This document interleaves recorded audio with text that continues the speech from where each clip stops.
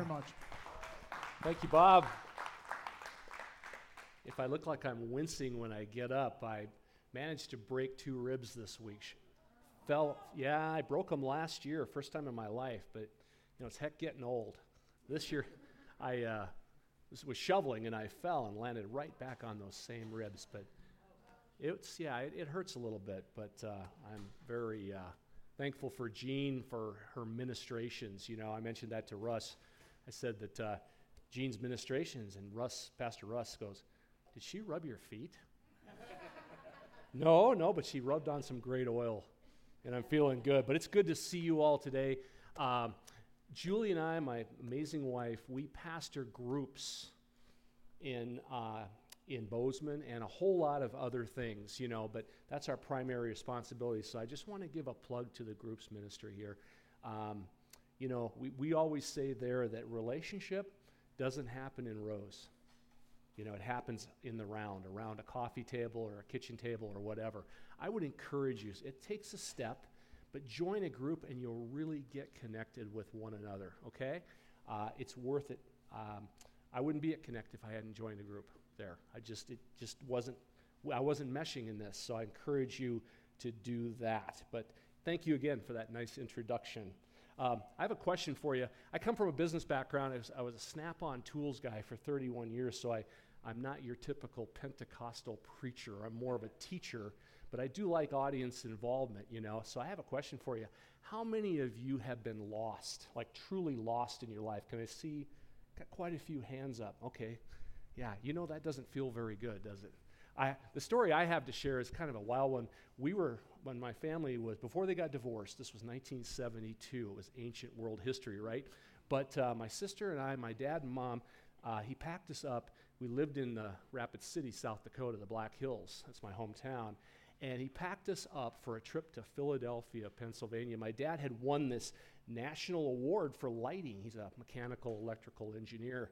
And we were going there for him to receive the award. So we're driving, everything's fine, and we get on the outskirts of Cleveland when my mom announces that she has a long-lost relative in Cleveland that she's never seen before, and she has an address. Keep in mind, it's 1972, right? Can't pull out the phone, right? No Waze, turn left, none of that. We had to stop at a service station. My dad had a really cool Rand McNally 50-state map. Do you remember those ones that were bound? I mean, do you still have one? So cool. But it had every state, right, alphabetically in it. And it was awesome. But then if you got into a city, it didn't show them as well. So we stopped at a gas station. He got a fold-up map of Cleveland. Well, you remember those maps? They were like this big, and then you start to unfold them and unfold them and unfold them until they're this big. And there's Cleveland, right? And then he flipped it over, and he's looking for Shaker Heights, Ohio. Shaker Heights. Now, he found it. It was about 8 miles, and he says, we can get there and we can get back. It'll be a quick trip. So we get in the car, the 4 of us, and we're driving. It's actually 8 miles. You can Google it. It's still there, Shaker Heights. And I Googled it, and it's 8 miles from city center. We start driving. And I don't know how to put this delicately, but I'm going to do my best. So there's these 4 cornbread folks from South Dakota, right? And we're driving along, and it's middle of the day, and it's getting darker and darker. You know what I'm saying? A lot of people of color, and it wasn't that bad until the billboards turned that, and then pretty soon, I'm looking out the windows, and there's people staring at us. I don't think we stood out, but we kept driving. The car get quieter and quieter. And when it gets to a point where you're on a trip and your kids, what do they always ask when they're getting tired of sitting in the back seat? Are we there yet? That's what I asked. Are we there yet? So we can get out of here? And my mom was so tense, she was just almost vibrating. My dad didn't answer. So I thought, okay, I'll try another tact. I said, are we lost? To which my dad turns around and he said, sit still and shut up. He did. He's a hardcore dude. And I thought, yep, we're lost. We're lost. And then it was funny. It wasn't funny at all. About 5 minutes later, we're still driving, and, he's looking at the map, and all the locks. He had bought a new Mercedes-Benz 280 SE. Back then, this was pretty cool to have automated door locks. And I'm sitting in the back seat, and all of a sudden the locks, they were the push-down ones, they went, whoom. Man, we were lost. We were lost. But you know, there's a catchphrase in society today, and I want to throw it up here for you, and it's this: not all who wander are lost. How many of you have heard that? Not all who wander are lost. How many of you, and there's no right answer here because we were talking about this last night, weren't we? Had some different answers. How many of you believe that's 100% true? Do you? Okay. How many think it's kind of true? Maybe a few more hands. How about absolutely false? Anybody? Got one? Okay. I love that. True believer. Do you know who wrote that? Who? John Lennon. That's I think he sang a song about that. But J.R. Tolkien. Or it's J.R.R. Tolkien, isn't it, Bob? Thank you. You know, that's The Hobbit, Lord of the Rings. But you know what it is? It's really kind of a catchphrase for, don't bug me. Don't fence me in, right? Let me do what I want to do. Let me explore, and I don't need your advice. So today you're going, well, how is this going to tie to the Bible? Well, James talks about wandering. We're going to jump right into the message right now. So if you have your YouVersion Bible app up, go ahead and pull it up. If you need a Bible, they're stacked up at the table back there. If you, by chance, don't have a smartphone and don't own a Bible, you can take a Bible with you. We'd like to give you one. But I want you to turn to James chapter 5. Chapter 5, verses 19 and 20. We're actually ending our message series in James. I know Bob's crying kind of a tear back there. It's been a great series, hasn't it? This is our last week in James. We're going to jump into James 5:19 through 20, and we're using the ESV version for this, the English Standard Version. It says, "My brothers, if anyone among you wanders," there's that word, right? Wanders from the truth, and someone brings him back, let him know that whoever brings back a sinner from his wandering will save his soul from death and will cover a multitude of sins. So what I want you to see here is anytime that I read Scripture, I want to kind of know, all right, in what context is that? Who is James writing to, right? And what's the setting? And what's the situation? You need to understand that. See, James, he's the half-brother of Jesus. If you've been tracking with us for the last 4 weeks and then the 8 weeks before Christmas, he's the half-brother of Jesus, right? He didn't believe in Jesus. Didn't believe Jesus was the Son of God until he saw him after the resurrection. And then James he was all in. He was a full believer. But he's talking to his church community. See, James is now the mega pastor of the church in Jerusalem, the one big church of the day.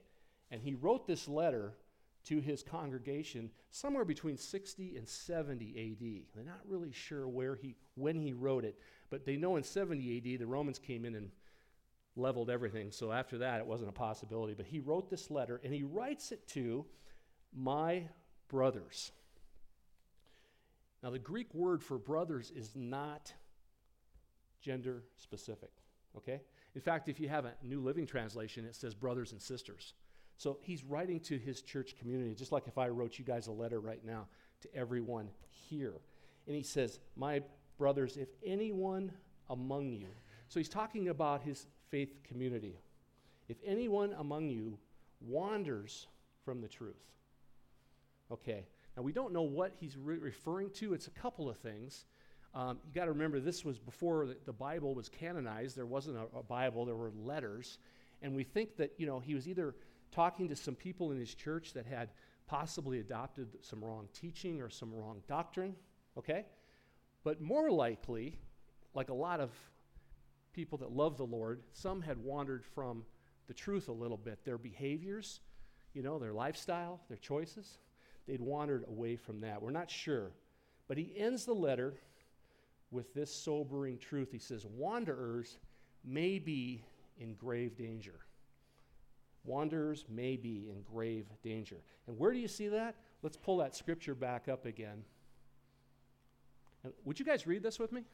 Let's go. My brothers, if anyone among you wanders from the truth and someone brings him back, let him know that whoever brings back a sinner from his wandering will save his soul from death and will cover a multitude of sins. See, what I want you to remember here, there's a lot packed into these last two verses. He was just catching fire here, at the end of his book. But what I want you to remember this is that he says, whoever brings back a sinner from his wandering will save his or her soul from death. 3 words. I want you to write this down. It's on your notes. It's kind of our big idea. And it's this. It's bring them back. Bring them back. And that's not easy to do. I'm sure you've had family members or friends, co-workers, who've walked with you for a while and then they wander, right? And they kind of turn their back on you, or they start to exhibit behaviors that you didn't think possible. And it's easy just to kick them to the curb. I guess I'm speaking for myself here, but that's not what James says. He says, bring them back. I got to tell you a story. I'm going to weave a story into this teaching of a good friend of mine named Travis. Travis goes to Connect in Bozeman. Travis is kind of a man's man. I could think, you guys are all men here, but I know I look at Will. I've seen Will work and his skill set. And he's like a little younger version of Travis. I mean, he can do anything, it just really kind of bugs me, to be honest with you, I mean, he's got skills on loan from God, right? Well, so does Travis. Travis is 48, so he's a little older than you, a lot older, I'm sorry. But Travis is one of those guys, I met him, and he joined up with our volunteer team. And he was so good that he pretty much became my project lead, like Will here. And Travis could do anything. See, he owned a construction company. He had all his tools, which I immediately liked him. I'm a tool guy. He had all his tools, and he had the whole package. And we got to know each other this last year because we did so much of the finish work like you guys did. We did it on our new building to save money. Travis's background was he was born in Michigan. He went to business school in Michigan. He took a 4-year business school, and he graduated in 3. Smart guy. And while he was in school, he started building because he wanted to pay for school. He literally came out of school with no debt. So I asked him, how many hours a day did you work? He said, about 18 between school and work. I mean, it's like Superman, right? He got married. He met the woman of his life in school, and they had 2 children. His parents moved out a couple years before from Michigan to Bozeman, and they followed him out in the mid-'90s. They moved away and came to Bozeman. And Travis is just one of these intense dudes that, you guys know who they are. You all know who they are. They love to work. They push themselves relentlessly. They love the feeling of accomplishing. I know, I totally understand. I was that way too. And Travis poured himself into that work and into his business. He started his business up and was very successful very quickly. The problem is, Travis loved the Lord when he first met his wife and when he first came out, but pretty quickly his life started to veer. He started to wander a little bit because guess what was calling? Fame and fortune and that big house and those nice SUVs, and he went that direction. And the worst thing that happened to Travis is he started neglecting God, his family, his wife, and his kids.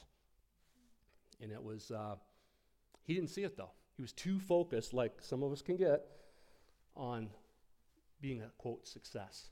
So he told me that one day he came back, he'd been invited to a conference, a building conference out in Chicago to speak, because people wanted to hear, what is this guy doing? I mean, what makes him so successful, right? So he went out and he spoke. He came home Friday night, flew into Bozeman, went to his beautiful house, and there's no one there. The furniture was there, but his wife and 2 kids were gone. So he's like frantic, and he picks up the phone and he calls his dad.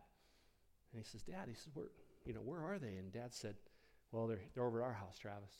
He says, okay, now, man, that's good. I'll be over there. I'll be right over here. He goes, Travis, hold on. They don't want you over here right now. Began to explain things, and it was like a punch to the gut, he said. And he had a choice. He really did. He had a choice right then to get down on his knees and dig into his faith and ask God to lead him. But instead, he went the other way. He got into alcohol. He started drinking that night. He said he literally drank all night long. And so he wandered a long way from the path that night. So when James says bring them back, how do we bring a guy like Travis back? You maybe know a Travis in your life, right? a family member, a friend, a coworker? How do you bring somebody like that back? How do we do that? Okay? Well, one thing, I'm going to give you 3 ideas here, 3 tools, as I like the tool metaphor. 3 tools, and they're on your notes. But the first one is to love earnestly. Love earnestly. And that's probably the hardest one, because if somebody does this to you and hurts you, does something that you totally disagree with, the first thing you think of is, well, I'm just going to kick them to the curb, you know. And that's not what Paul and what James says. They say, love earnestly. Peter writes in his first letter, 1 Peter 4:8, he says, above all, keep loving one another earnestly, since love covers a multitude of sins. What I like about this, first of all, Peter says above all, right? That means that's the most important thing that we should, for somebody that wanders, family, friend, co-worker, we should keep loving them. Keep loving. Not love them in the beginning and then say, forget it when they disappoint you. Keep loving one another earnestly. Earnestly, the Greek word for earnestly is all in. It's no reservations, no holding back. Earnestly means you're all in. And that's hard to do. This reminds me of a phrase, and you guys have probably heard that. I think we've got it up on the screen here, that I've used in the past. Hate the sinner, love the sin. How many of you heard that? Love the sinner, hate the sin. I'm sorry. I was just checking to see if you were paying attention. Let me see. I'm going to turn this way and read it. There you go. All right? Doing better now. Yeah. They kind of messed that up on me. That wasn't in rehearsal. No, I know. Come on, Russ. If he hears me. Love the sinner, hate the sin. The problem is I learned it the other way. Hate the sin, love the sinner. I don't know how many of you heard it that way. This sounds like being a little bit nicer. The problem is in that phrase, how many positive words do you count? 1. What is it? Love. How many negative words jump out there? 3. What are they? Sinner, hate, and sin. And if you roll it like I did to hate the sin, you're a hater, right? In today's culture, you just lost whoever you're talking to. That's one of those but phrases. The thing is, I'm trying to get rid of that. I don't want to use that anymore. The phrase should say, look past the sin or the wrong in this person's life and love the person. But it's hard. That's hard to do. I'm not saying it's easy. But love is one of the most effective strategies that you and I have to help someone that has veered off the path, someone like Travis, come back. But it's not easy. But love earnestly is the first and most important tool that you have. Love them to death. You know that deal with Travis. I got to know Travis, and one day he invited me out to lunch. And it was crazy because, you usually go out to lunch with a guy. Now, ladies, I know what a lunch is for my wife. That's about a 3-hour lunch. But for guys, that's maybe, an hour is pushing it, right? Half an hour, we're good. But we met for 3 hours. And he told me his life story, and I'm thinking, this is really odd. Why is he telling me this? There's got to be a bigger deal going on. And he said at that moment when he started drinking, the separation came. They tried counseling. They never did get back together. He never got near his wife and kids. They moved out. They moved away. The divorce came. He lost, it's that unfortunate story that he lost everything that he had, and except for the love of alcohol. And he lost his faith for a while. He wandered like the prodigal son does. But you know what? I looked at this guy, and nobody knew that he had an alcohol problem. You wouldn't know it to meet him. He really masked it well. And he was a hard worker, and he was our project lead. So, you know what? I just stayed engaged. And he said, Jeff, I just need a band of brothers to come around me and hold me close. And I said, Travis, you got it. So we invited him to, we call it our Conquer group. We have a men's group that gets together that deals with addiction. And Travis joined that, and he was part of our Brothers Breakfast Bash, kind of like what you're doing. and he was on our security team, and we tried to pull him in, but, and he was working with us literally every day, you guys. I mean, we were doing something every day, and Travis was there most days helping us volunteer, just like Will was here. It's crazy. But one day, I'll never forget this. It was a Saturday. It was one of those days where you've got to get a bunch of guys together, right? Well, I mean, we got to make a big push, like the wall. And for us, it was our stage and our back. So I had like a dozen guys there that day.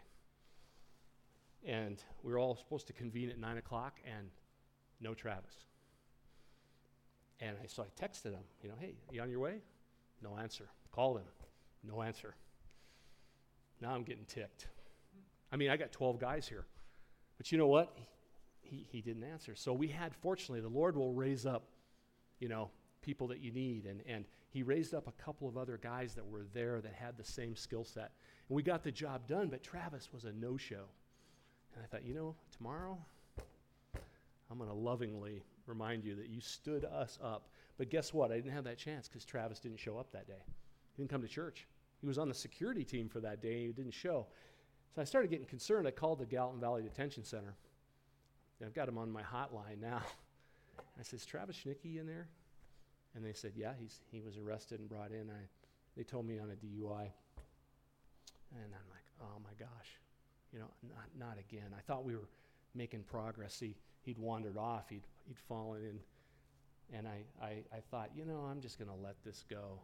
And even my Julie said, don't get too emotionally involved with this, And I thought, no, I love this guy, and I want to love him earnestly. I want to bring him back because there's just something in him. So I went down to his court hearing, and he was put out on bail for $50,000, and he bailed out that day and invited him right back. I said, come on, Travis, and he was so apologetic. I'm sorry I let you down, Jeff. I know I let you down, and I'm so sorry. And I said, Travis, it's all right. We got it done. We need you. You're on our team. Boom. We move forward. So that's the first one. Love them earnestly so you can bring them back. The second one is cover the sin. Cover the sin. Now, when you look at that on the surface, you go, wait a minute.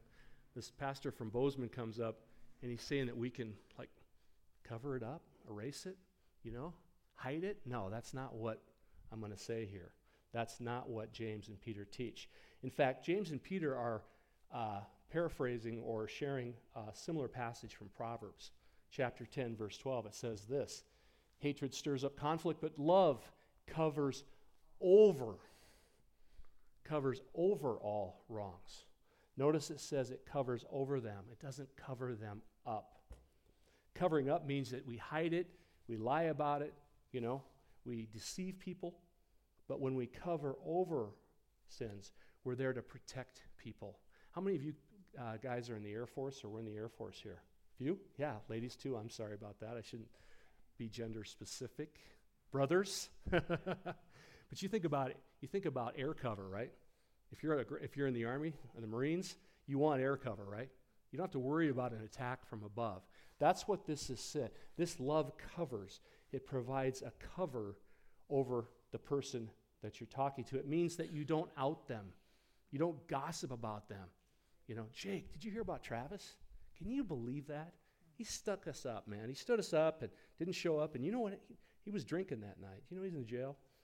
We don't do that. In fact, the general contractor, he did find out because he's got several subcontractors that and I had to share it with him. I wasn't going to lie for Travis, but I wasn't going to go out there and broadcast it. I wasn't going to get on Facebook and out the guy. No, we cover their sin. We cover their mistake as much as we can. And that's important. That's one of the tools that we can do.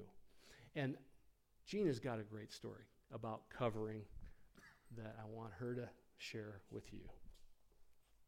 If I can get this turned on. There you go. Good morning. How many of you have worked with somebody or somebody, you sit down with them and they just tell you everything their husband ever did? Any of you ever have that, and you're just sitting here getting an earful of all of these terrible things that these individuals have done, and then you meet them? What happens when you meet them? Do you not remember everything that their spouses just told you? Well, Bob and I came to the Lord in 1994. 93. We took a marriage class, I think it was in 94. And it was one of the best marriage classes I ever took. It's called Marriage Without Regrets. And in that class, you learn your role and how you should behave and things like that. And that was the first time I ever heard the phrase, don't uncover your husband. And what is meant by that is when they do things that are not right, you have that between the two of you. You don't go and you tell all of your friends about that. And why is that? We don't want anybody to have a negative opinion of them or affect their ministry or those kind of things. We want our husbands to be able to be confident that we have their back, right?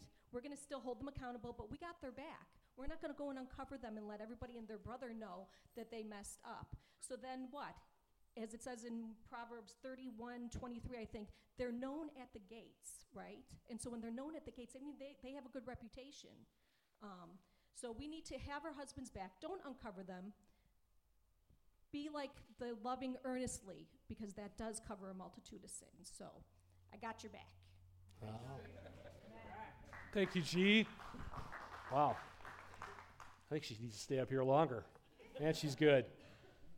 I want to make one thing really clear here. We're not saying that you can cover someone's sins from God's perspective. There's no way you can do that, right? God sees everything. He knows everything. He knows our thoughts, what we do in the light or the dark. He knows what we do. We're not saying that. And you can't love someone, even Jean can't love someone to gain forgiveness for Bob. You know, that's Jesus' job. That's why I love how God loved us so much that he sent Jesus for us. That was Jesus' first step, was to come to earth, to live and die, and to be raised again so that we might live. But it took Jesus to do that. He's the only one that can not just cover, but erase our sins through the Father. So keep in mind, tools, number one is what? Love earnestly. 2 is cover the sin. And 3 is let God do his work. This is the cool part of it. See, God has a huge part of this. You know, we sometimes take these projects on ourselves. I know I'll speak for me. You know, that, okay, I'm going to fix this person. I'm going to help them. I'm going to fix them. But first of all, God does his work, you know. I just mentioned that Jesus did it initially. He came so that we might live and live with him forever. If we confess our sins, we repent of them, and we turn back to him, we have eternal life. But we also still sin day to day, don't we? We struggle because we're in a sinful world and we're in a mortal body. And, you know, John explains this, the ongoing role that Jesus has in our lives to help bring us back. It's right here in 1 John 2. It says, but if anyone does sin, we have an advocate who pleads our case before the Father. He is Jesus Christ, the one who is truly righteous. So Jesus is always advocating for us when we get down and we say, Lord, I'm so sorry for my sins. Please forgive me, which is something I do in the morning, every morning, because I know that I've fallen short. You know, the word sin, I like that word. I don't know if do you all know where that came from? The word sin? It's actually, it's an archer pulling an arrow and shooting it at a mark. And the sin is the distance between the bullseye and where the mark hits. That's actually where the word sin comes from. And we missed the mark. Coming out of the garden, we missed the mark. And so every day, we just need to ask Jesus to forgive us if we're believers, okay? So Jesus has an active role, but also the Holy Spirit. The Spirit of truth has an active role in this to help wanderers come back. John, in his gospel, chapter 16, verse 13, he says this, I think it's on, there it is. The Spirit of truth, that's the Holy Spirit, will guide you into all truth. So last week, Pastor Bob talked about praying. This is something that I've found in my life. You know, I came from a sales background, so I used to think I could just sell the gospel to people. You know, I could explain it to them, you know, make a proper presentation, overcome any objections, close the sale. Doesn't happen that way. No, I figured out real quickly that the Holy Spirit is the one that convicts our hearts and changes our minds, right? He's the one that will guide us into all truth. So one thing I've learned in my 3 years on staff is that I can't fix all the problems I hear about. No way, no how. I don't have a counseling degree. I don't have a PhD in that. But what I can do is say, hey, can I pray with you? if you have a friend, a coworker, anybody that's wandering from the truth, I think the most important thing you can do is say, let's just pray together. And you pray that the Holy Spirit will guide them and guide them to truth. And you'll let God do his work, because he's got way more power, way more knowledge than we do. And he'll bring them back. So back to Travis. You're like, this story will never end, right? So Travis, things went along real well till Thanksgiving. Now, keep in mind, we're in the last few weeks of getting into that building, and we need Travis worse than ever. Well, Travis just fell off the radar at Thanksgiving. And this time, I couldn't get a hold of him. He wouldn't answer his phone. I went to his house. I'm concerned. I love him earnestly, right? I love him earnestly. And I went and knocked on the door, no answer. A couple of times. And, there was no response from him. Then I found out that he was at his house. He was locked in his room. And I got a hold of his roommate. And his roommate let me in. And I went in the house, and I went to his door, and I knocked on his door. I said, Travis, it's Jeff. I said, come on out. I want to talk to you. It's like this groan. Literally, I can't describe it. It wasn't pretty. Came from the room. I kept knocking, nothing. And, I'm a little bit of I got a temper. Not as bad as I'm older now, but I thought, you know what? Doggone you, Travis. I didn't say it at the door. I thought it. Walked out of there. Thought, you know what? I'll just let him eat with the pigs, right? But I just couldn't do that. So that night I called the police. Have anybody ever called for like an intervention, or they call it a welfare check? I think I'd never done that before, but I called the cops on him. 'Cause I thought, I don't know if he's alive or dead in there. Well, the police went there, and they got into the room because the roommate was there, and he answered. He didn't answer the door, but they got a key from the roommate, and they went into the room, and he was passed out. And they said the police officer told me that he looked like he'd been in a bad fight. He'd fallen down so many times that he was all bruised, and they took him to the hospital, detoxed him. And I was going there the next day. The police officer called me about 10 that night. Great guy. He said, he's in the hospital. We took him in there. So the next morning, I'm heading to the hospital. If you don't know, Pastor Chris, Russ and Chris in Bozeman, Chris works at the hospital. So I'd already texted Russ and said, hey, Travis is in the hospital. Do you want to go with me? And he said, yeah, pick me up. We'll go see him. Well, I got a text at about 6:30 because Chris goes in early. He'd already walked out of there. Now, keep in mind, he has no vehicle, so he had to walk about 5 miles home. So I go to his house, and he's locked up in his room again. I'm like, oh, my gosh, I just don't know what to do with this guy. But I kept thinking, love him earnestly, right? Love him earnestly. Cover him and let God do his work. Well, it was a couple of weeks ago. We didn't hear at all from him after that. Went through Christmas. Of course, my father-in-law passed away. We went to Phoenix for 2 weeks, so I kind of lost track of ministry. I came back 2 weeks ago in church, and a friend of his was there, and he looked at me. He says, hey, come on over. He said, do you hear Travis is back in jail? I said, no, but I'm glad. I'm glad. I hate to say that. I was praying that he'd get picked up before he killed somebody or himself. Well, he had gotten his second DUI, in 4 months. And so, once again, I'm thinking, I don't really want to go visit him. But I did. I went down. He was in there on $250,000 of bail now. And the prosecutor basically said he's a menace, and he is. So I went there 2 days after he was in there. They say when you're that inebriated, it takes a week to get sober. So I went in there the second day, and it wasn't good. Travis looked like he had been beat up hard. He looked terrible. His one right eye was completely red. He suffered some kind of a contusion, and I didn't tell him he looked that bad, but he wasn't of his right mind at that point. But I kept going back because I really felt like, I've got to bring Travis back. And we prayed together. I had to love him and pray with him. And just this last week, you guys, I'm still sticking in there because he's in there for the duration. They're going to transfer him he may come up to Shelby. I don't know where he'll end up, Dylan. But he has gotten better, and I've been in there loving on him and just encouraging him. The first time I went in there, he says, I don't have any friends in the world. And I said, what am I doing here then? I'd said that. That really ticked me off. Glad there was, but I didn't let it show. And anyway, he's coming back. And this last week, Wednesday, I was there, and he hasn't gotten his final hearing yet, but he's probably going to be in for at least a year.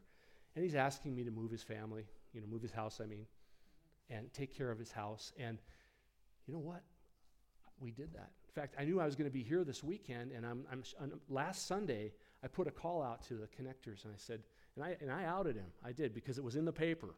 I said, Travis is in jail, and I need some help. And I had 25 people sign up to help move him.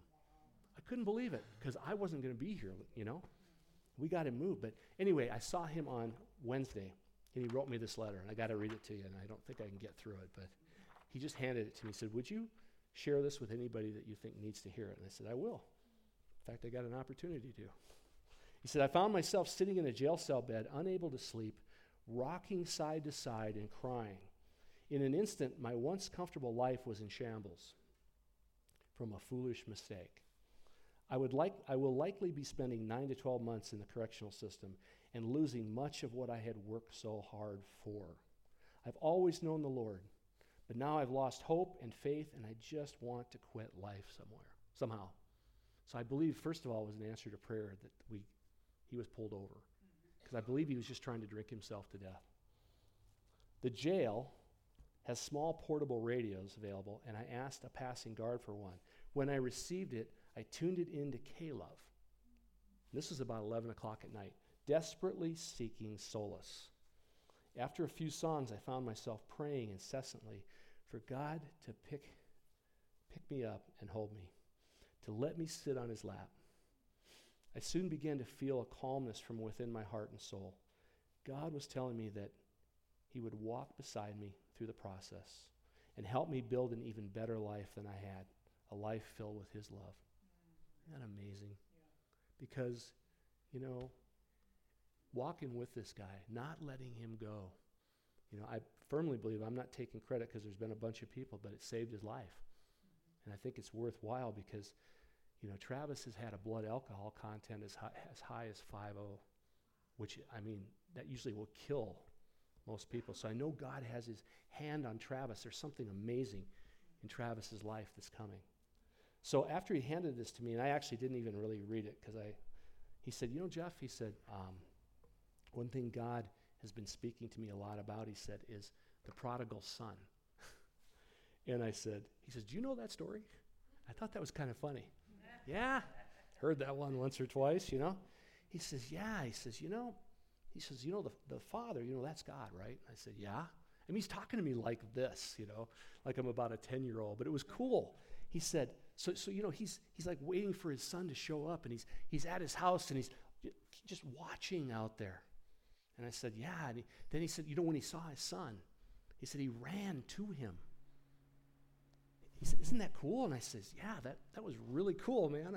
It is. It's a great story. He says, yeah, and when he got there, he took his coat off, and he put it on his son, and he gave his son his ring, right? And I thought about this, that when the father ran to him, he was loving earnestly, wasn't he? But when he took his coat off, that to me is a symbol of cover, right? And he covered his son. And I can imagine his son didn't look very good if he'd been living with pigs, And he put his ring on his finger, which was a sign of authority, And he said, and I'm thinking this as Travis is telling me the story. He says, that was what God has been telling me. And he says, the coolest thing is he took him all the way back up to his house, and he cooked him this amazing feast, right? And I said, yeah, that's great, Travis. Seriously, that's a story that I love. And he goes, that's me. He just said it like that, like a child. He said, that's me. That's me. He said, God told me one day that I would walk out of here, and I'll be healed, I'll be clean, and I'll have a new life. And I'm not making any of this up. It's just an amazing story that a few years ago I would not have given the time or a time of day for a guy like Travis. So, God can use us in a powerful way to reach somebody that we think is lost. We don't give up. So let God do his work to bring them back, and just partner with him, okay? Love earnestly, cover their sin, cover them, protect them, and then let God do his work. Jesus has done his work for us. I mentioned that already. I think about what Jesus did. I didn't deserve that. None of us did. And he came, he lived, he loved for us. And he's already done the hard work.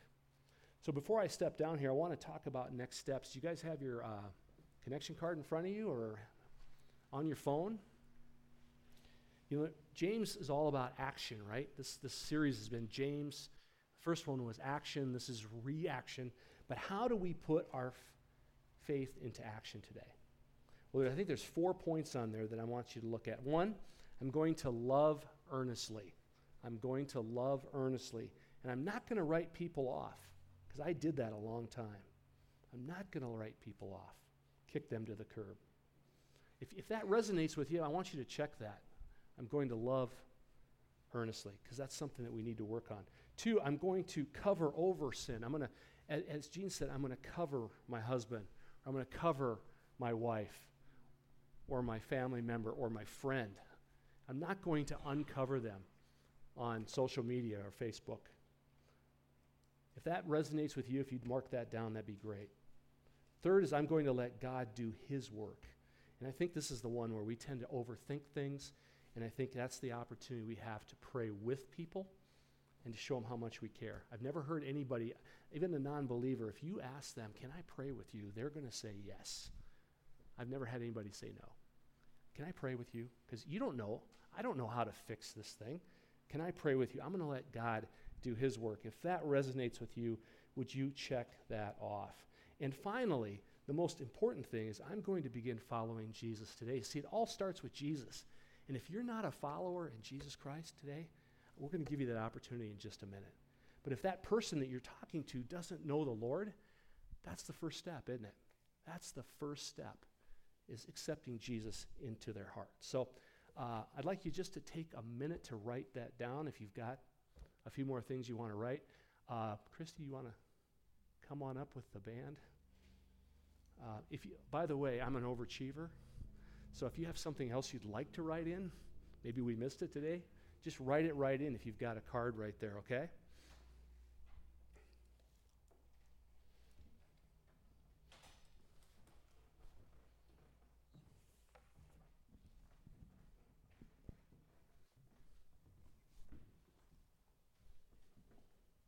I appreciate your guys' attention today.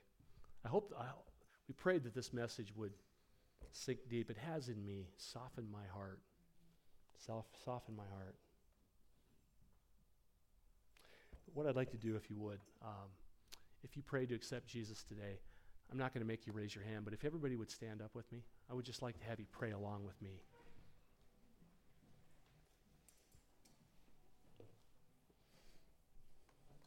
If you just repeat this with me, we're just going to ask salvation prayer. Lord Jesus Christ, I am a sinner. Thank you for dying for me on the cross. Thank you for raising up on the 3rd day. I confess that I need you, Lord. And I claim your shed blood on the cross for my sins. Holy Spirit, I pray,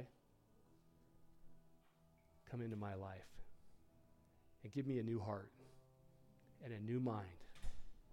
Help me to follow you, to stay on the path the rest of my life. In Jesus' name I pray. Amen. Amen.